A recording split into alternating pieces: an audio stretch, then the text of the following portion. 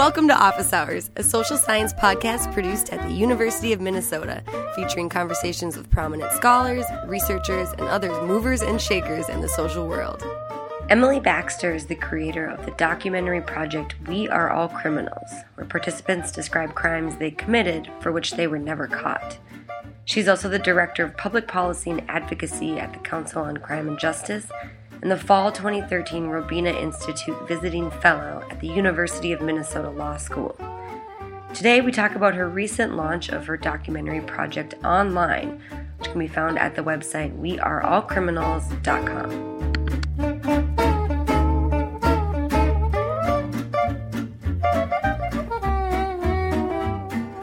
weareallcriminals.com is a website that features interviews with people who have criminal histories, but no record. So, in other words, people who have gotten away with crimes. As you know, 1 in 4 people in the U.S. has a criminal record. It's a record that decision makers use to shape policy and to determine the true character of an individual. But the question is, how useful is that? Mm-hmm. Should we as society treat those who have records or people that have been caught as somehow deeply or inherently different from the rest of us? And this project is an attempt to flesh that out, to destigmatize criminal records by marking everyone, but also to provide a starting point for people to consider the role of race, class, and privilege in the juvenile and criminal justice system, and the practical and moral need for second chances. So on the site, viewers first notice 50-plus photographs and a handful of graphics. The photos are of participants in their home or just their home or office, say in their kitchen, a bookshelf, or a bulletin board, or where the offense occurred, in a park or the neighborhood, or even of the participant herself, taken to relay individuality and personality, but without revealing identity. And the graphs are an attempt to illustrate the profundity of this issue with criminal records and the inability to move forward. So there's a graph on just how many people in Minnesota are under correctional control right now in 2013. 1 in 26. Back in 1982, it was 1 in 98. Mm-hmm. You know, that population has just ballooned in the last few decades. And then viewers can also find a call to action tab where they can find clear steps to follow. Say if it's an employer or a landlord, a decision maker interested in changing their policies, they can find really clear steps on how to do that, as well as local resources for employers seeking to partner with organizations or agencies that train people with criminal records to work in certain industries. If an individual is so moved to become legislatively involved, there's an opportunity for that. And then, of course, there's also a tab to participate anonymously, which I would encourage all of your listeners to do. So tell us how you got the idea for this project and sort of how it started as an idea and then developed into an actual display. Sure. So it's a bit of a backstory. Coming out of law school, I worked as an assistant public defender with the Regional Native Public Defense Corporation, representing enrolled and enrollable members in the Leech Lake and White Earth bands of Ojibwe. And I represented them when they were charged with crimes in state court.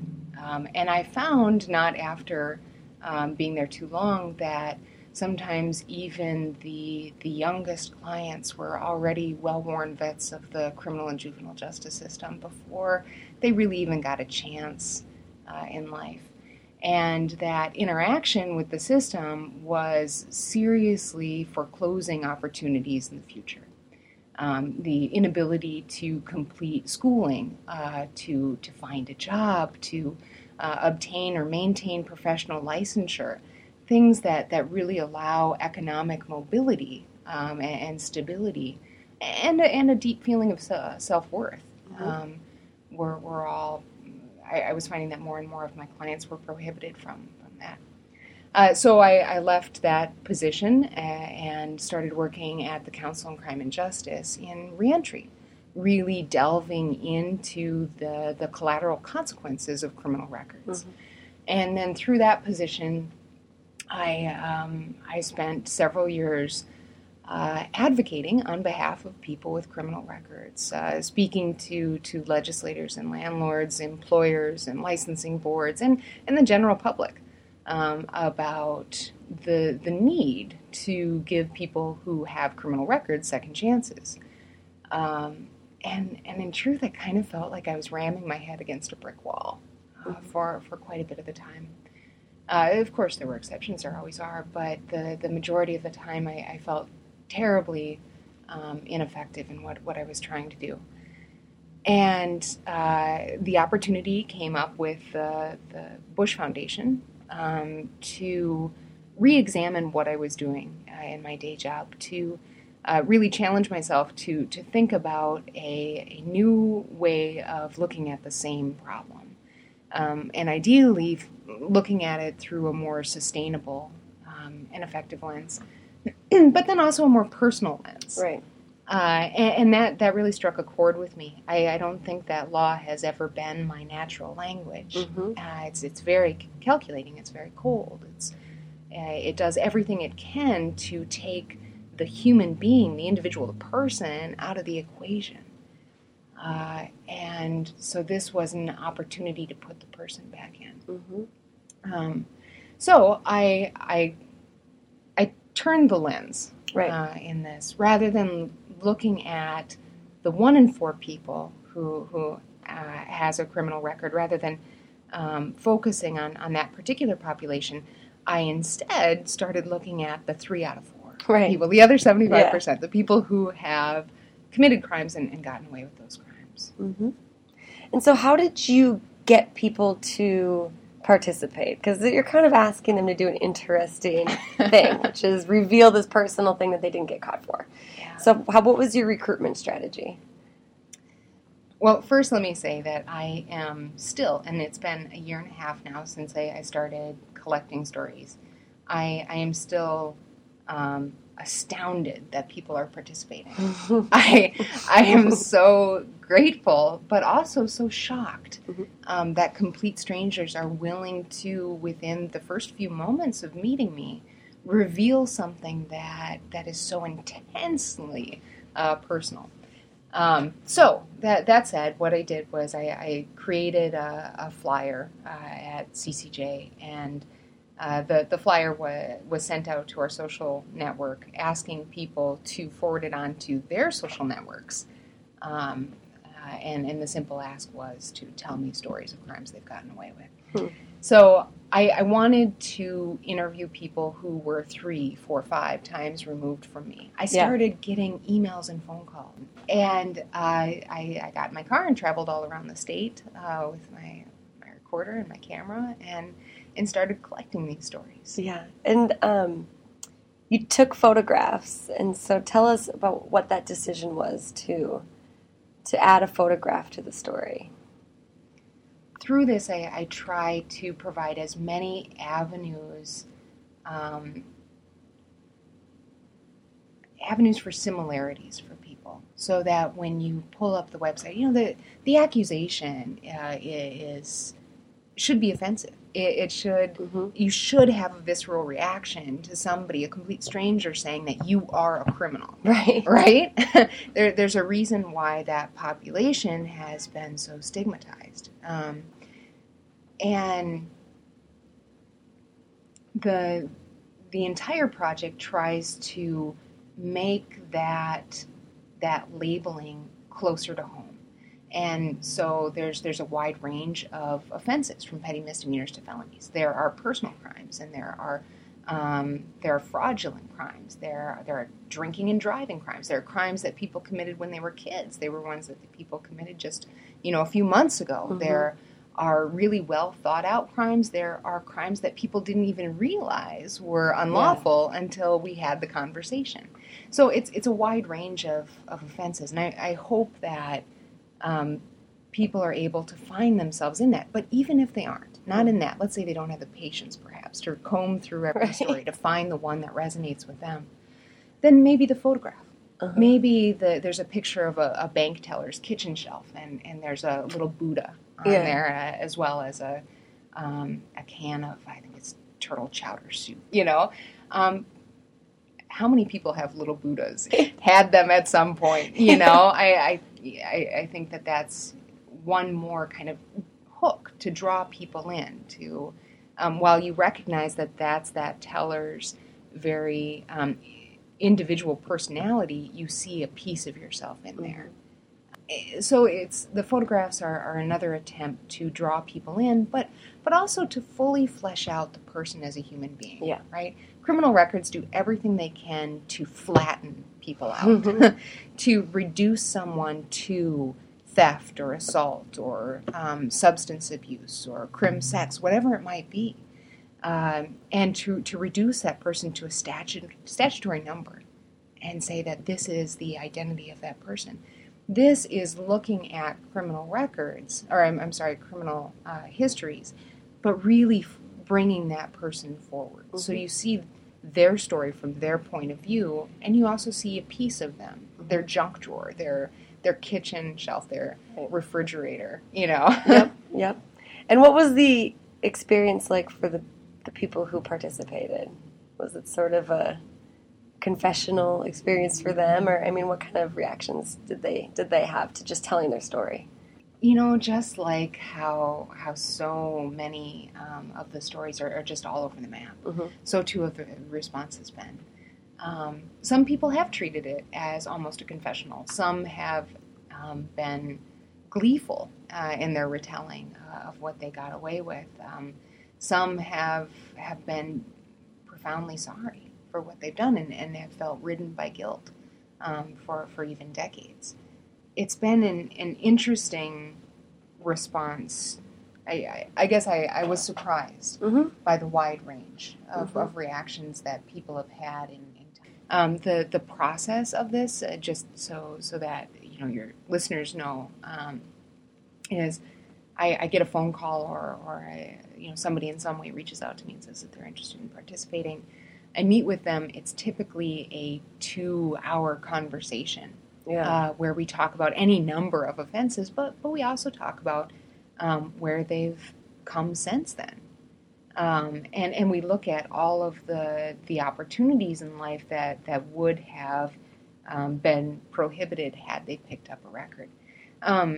Then after the interview and after the photo shoot, I go back home and process all of what was said into a 4-paragraph story. That's the kind of ideal length, about a 4-paragraph story. And then send it to the participant for their approval. And we go through an editing process, both with the story and also with the photographs, so that the final product, the record that is created of the offense, is actually made by that person. Who did you picture your audience to be when you were creating this? So first of all, I thought the only people that would participate would be people that lived through the 70s and did a lot of drugs in the 70s, or maybe the occasional recent grad with a few drug stories. But really, I thought it was all going to be 5th degree controlled substance. And I was very surprised by the wide range of people and offenses that came forward. Much the same way, the audience, I really had just hoped to get it in front of a few employers. Specifically, I was looking at employers in the North Woods surrounding the Leech Lake Reservation. I really feel like I need to give back. The impact has been far greater than that. I've been really surprised. But I've received responses from New York and Ohio, but also from a wide range of people here, not just employers and not just landlords, but police officers and police officers in training and probation officers and future business leaders and current business leaders. It's been really astounding. Our audience is social scientists and students, and thinking of this project as a way to kind of get at fundamental issues in the criminal justice system. How do you think through that? How does your project help us to grapple with these big problems that we know are apparent? The majority of the participants, and at least ones that you can discern race and class from either their picture or their story, are middle-class white participants. And quite a few of the stories involve actually being stopped by police, but being let go. And not let go as in, that's all right, kid, I'll turn my back this time, but I'm sorry to have inconvenienced you.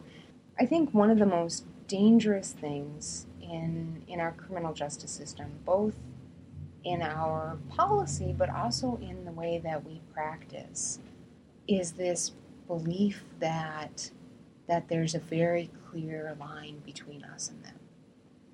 And the project attempts to blur that line between criminal and clean. And it's a lot more difficult to justify our prison population. So I just think it's easier for us as a society to justify locking people up and to perpetually punishing them if we can convince ourselves that they're nothing like us, that they're deeply flawed, and that they're permanently flawed, and therefore they must be permanently marked. Mm-hmm.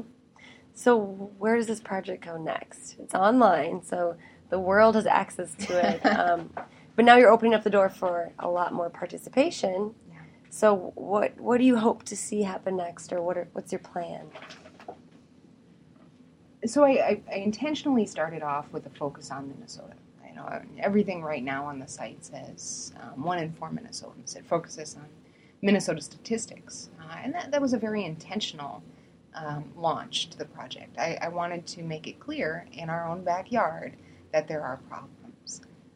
It's so much easier to pass the buck when you can say it somewhere else. Like, that's a great project, great job illustrating the problems in Texas, Like, no, this is here. I mean, it's everywhere, but it's also here. And we have the ability and the obligation to fix it here first.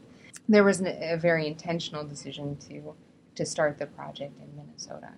I think come 2014, I would like to bring that nationwide. So start partnering with organizations and agencies in other states that can give me similar statistics and what I'm looking for, also connections to local orgs so that employers who access them and who access the site in those jurisdictions can connect. But I also want stories from all over. I really want this to be something that we as a nation pay attention to and that we as a nation respond to. So to that end, I would like the website itself to have a more nationwide focus come next year.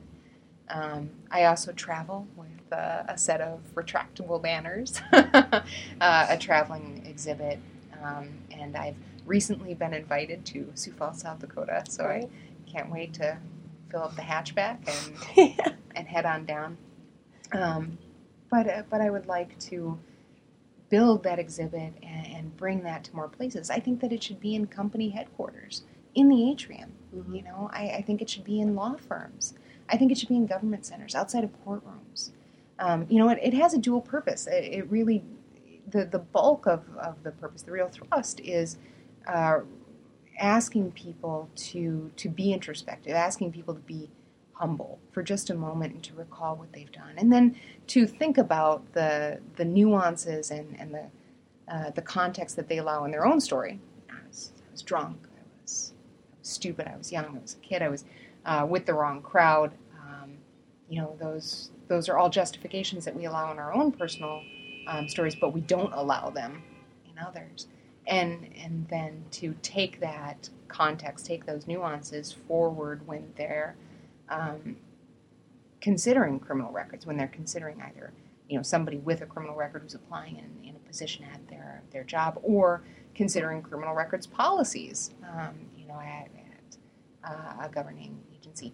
But The second part of that, I know that was a huge first part, but the second part, and this is to a lesser degree, but I think nevertheless just as important, is to reach out to people who have criminal records in an attempt to show them that they're not alone. And I've had some good feedback to that end as well. People with records, either clients or just people that have come up to me after an exhibitor reached out to me on the website saying that they were grateful that for the first time since the record really started haunting them, they felt maybe just not as broken